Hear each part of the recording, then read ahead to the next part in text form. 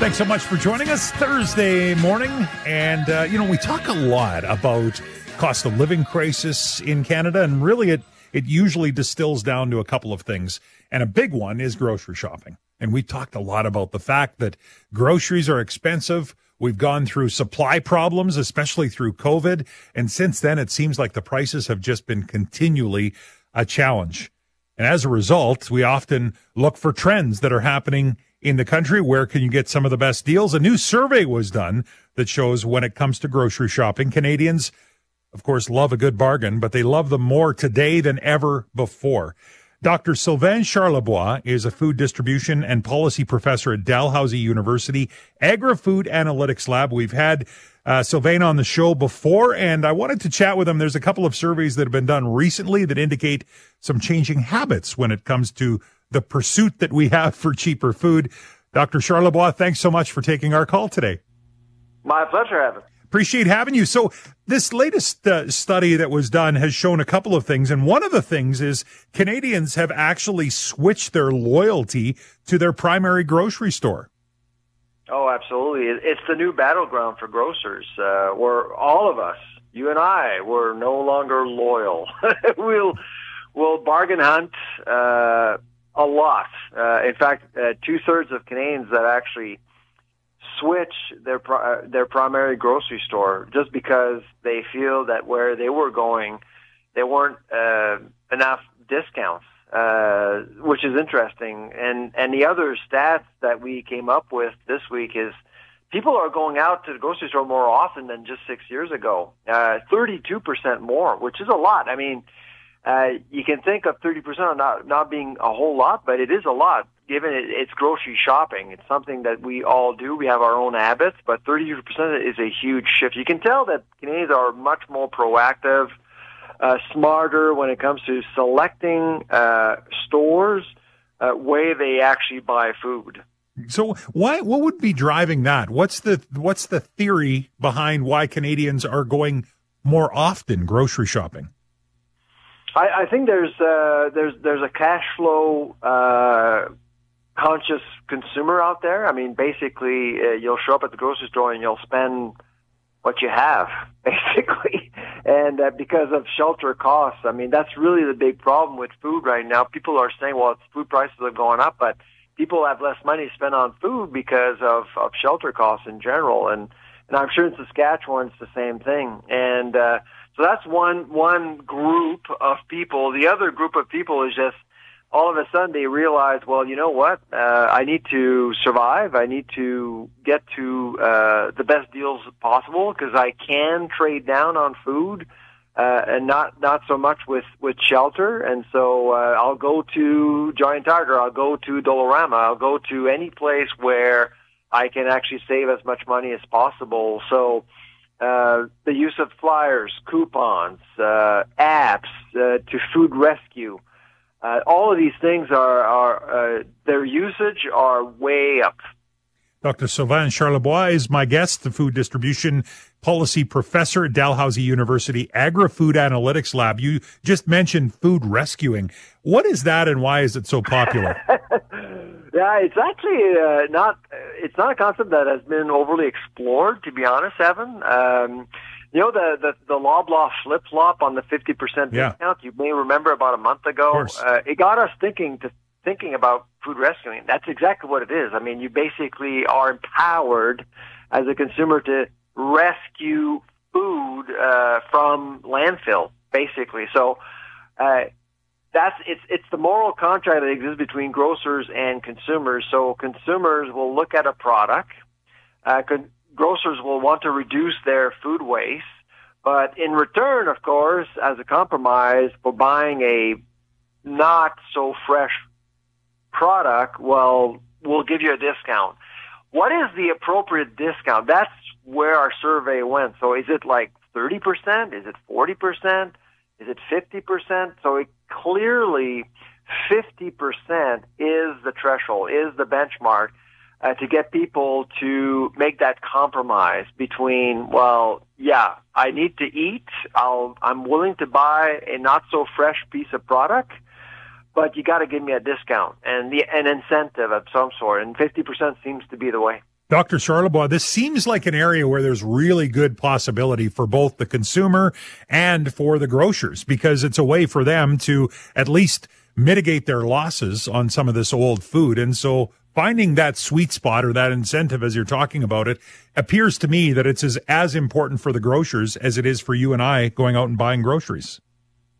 Oh, absolutely. And right now it's tough. I mean, it's tough for a lot of people. This week we learned from Statistics Canada that the food inflation rate was down 1.1% to 3.4%, which is great news. I mean, we haven't seen a drop like that since May 2016. And so things are moving very rapidly. Last year in January, Evan, our food inflation was over 11%. Mm-hmm.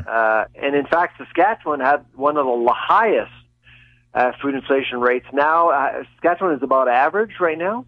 Yeah. I know that your inflation went down, but food inflation wasn't really impacted as much as general inflation in Saskatchewan. But overall, I would say that things are much easier to manage for food companies, which means for us that we should expect more deals. We should expect more loss leaders, more promotions, for sure.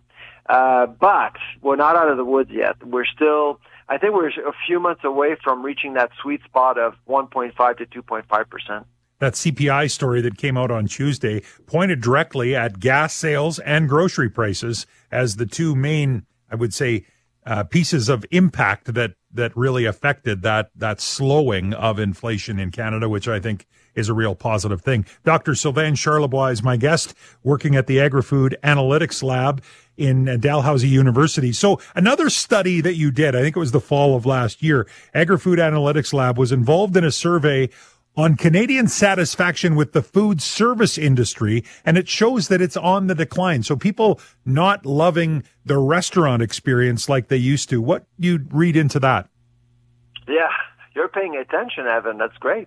I pay attention to everything you do, Doctor.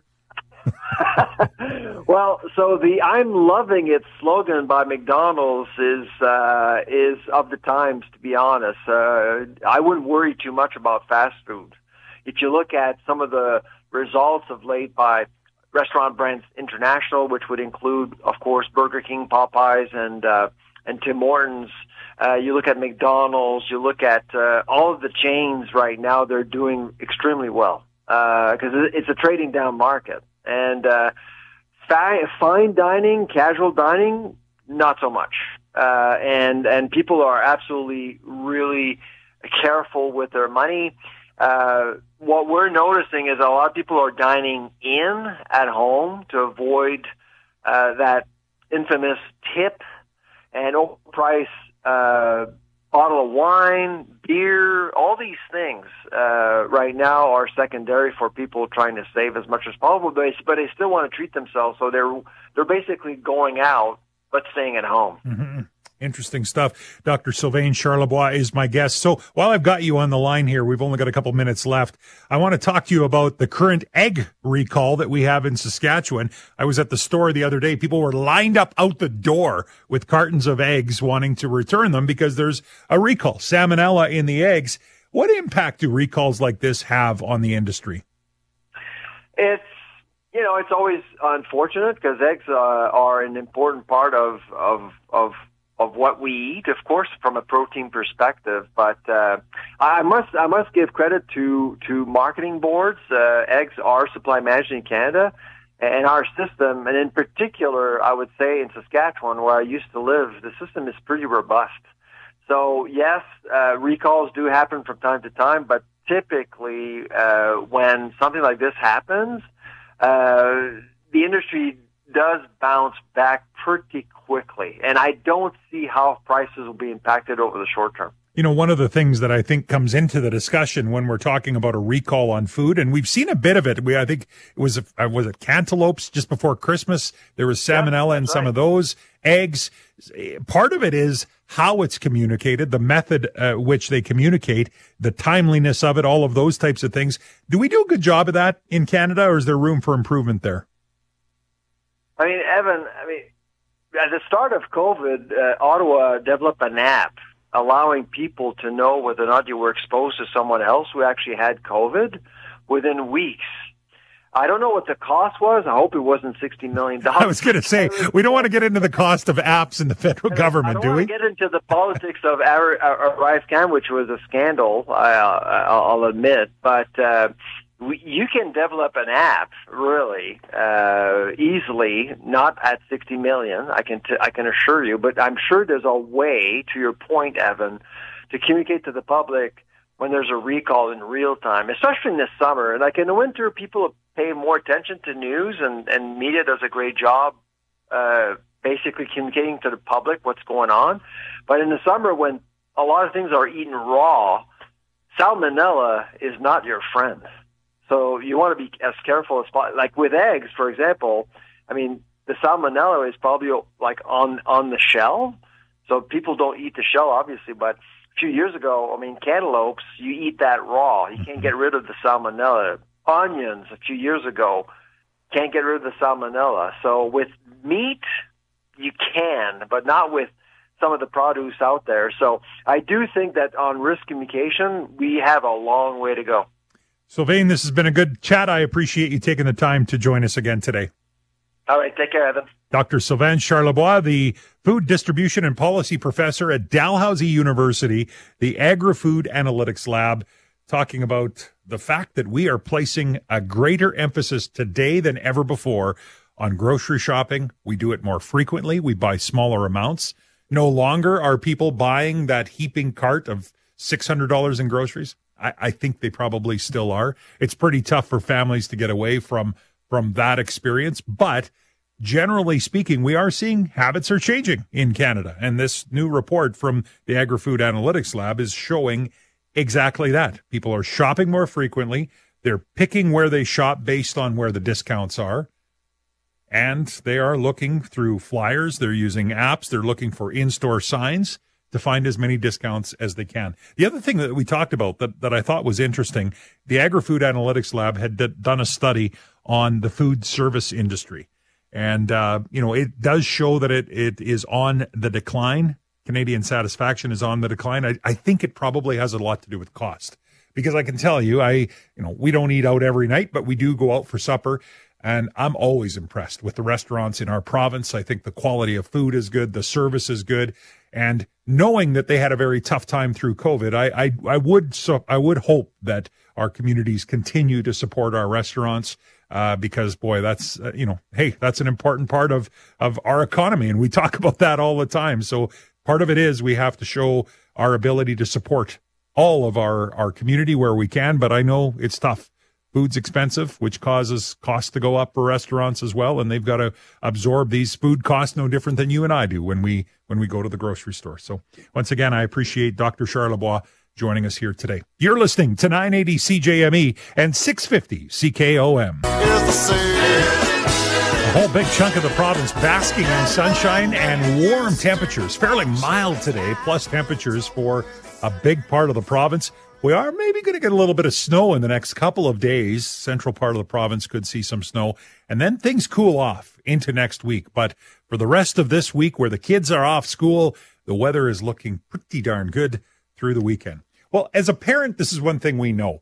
If we say we're going to do something and then we don't, and then we say it again and we don't, it doesn't take long for our kids to realize it's not going to happen. Like they're blowing smoke. Right? Dad's saying he's going to do it, but he's not actually following through. That theory is what came into my head yesterday when I was reading Robin Urbach's article in the National Post. And the title of it is Jagmeet Singh is super serious this time. So this is the whole, and it says right in the article, you feel sorry for Jagmeet Singh's communication staff because they're constantly looking for new ways to say the same thing. Like this whole confidence and supply agreement that they have with the Liberals, it's going to get ripped up. If something doesn't happen by this date, we're going to rip it up. Right now, of course, they're talking about the pharmacare legislation, and they want it introduced to the House of Commons by March 1st, so it's a week away from tomorrow. And if it doesn't happen, then there's a good chance that that's going to get ripped up. Well, this has actually happened numerous times. Back in December of 22, Hospitals, particularly children's hospitals across the country, were in an acute state of crisis. Mr. Singh suggested at that time he would pull the agreement if Prime Minister Justin Trudeau didn't take some unspecified action. There was some funding that was done. Jagmeet said, okay, that's better, and he backed away from it, didn't rip it up. Then January of 23, he again said he would withdraw his support for the Liberals if they didn't pass pharmacare by the end of 23. Well, check the calendar. It's now 2 months into 2024, and they've revised the date to March the 1st. He was asked actually in July of last year, would you be willing to go to the polls on housing? And he said, absolutely. And then later they came back and said, well, he said absolutely, but at the end of the day, this is a big issue and we want to work with the government on this issue.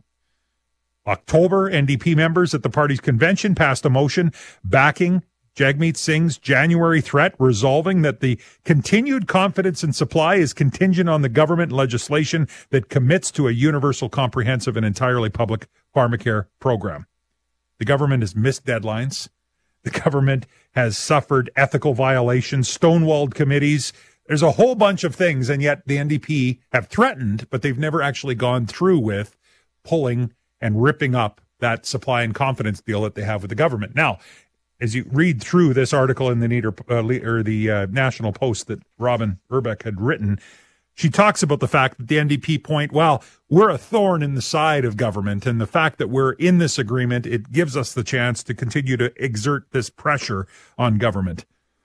But the question, I guess, is, do they ever feel like they're in a position where they might form government, or are they just happy to be the thorn in the side of government, and that's where this goes. So, yeah, that date, a week from tomorrow, is the date now that they've given, the federal NDP have given, to say pharmacare has to be on the floor of the House of Commons being discussed, or we're pulling the support.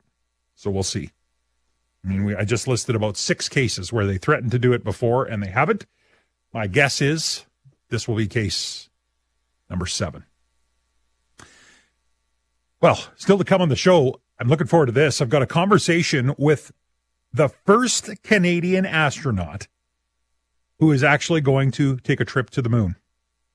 Jeremy Hansen is an astronaut with the Canadian Space Agency. He is going to become the first Canadian to journey to the moon. The Artemis 2 journey takes off next year. They've actually had to reschedule it once already.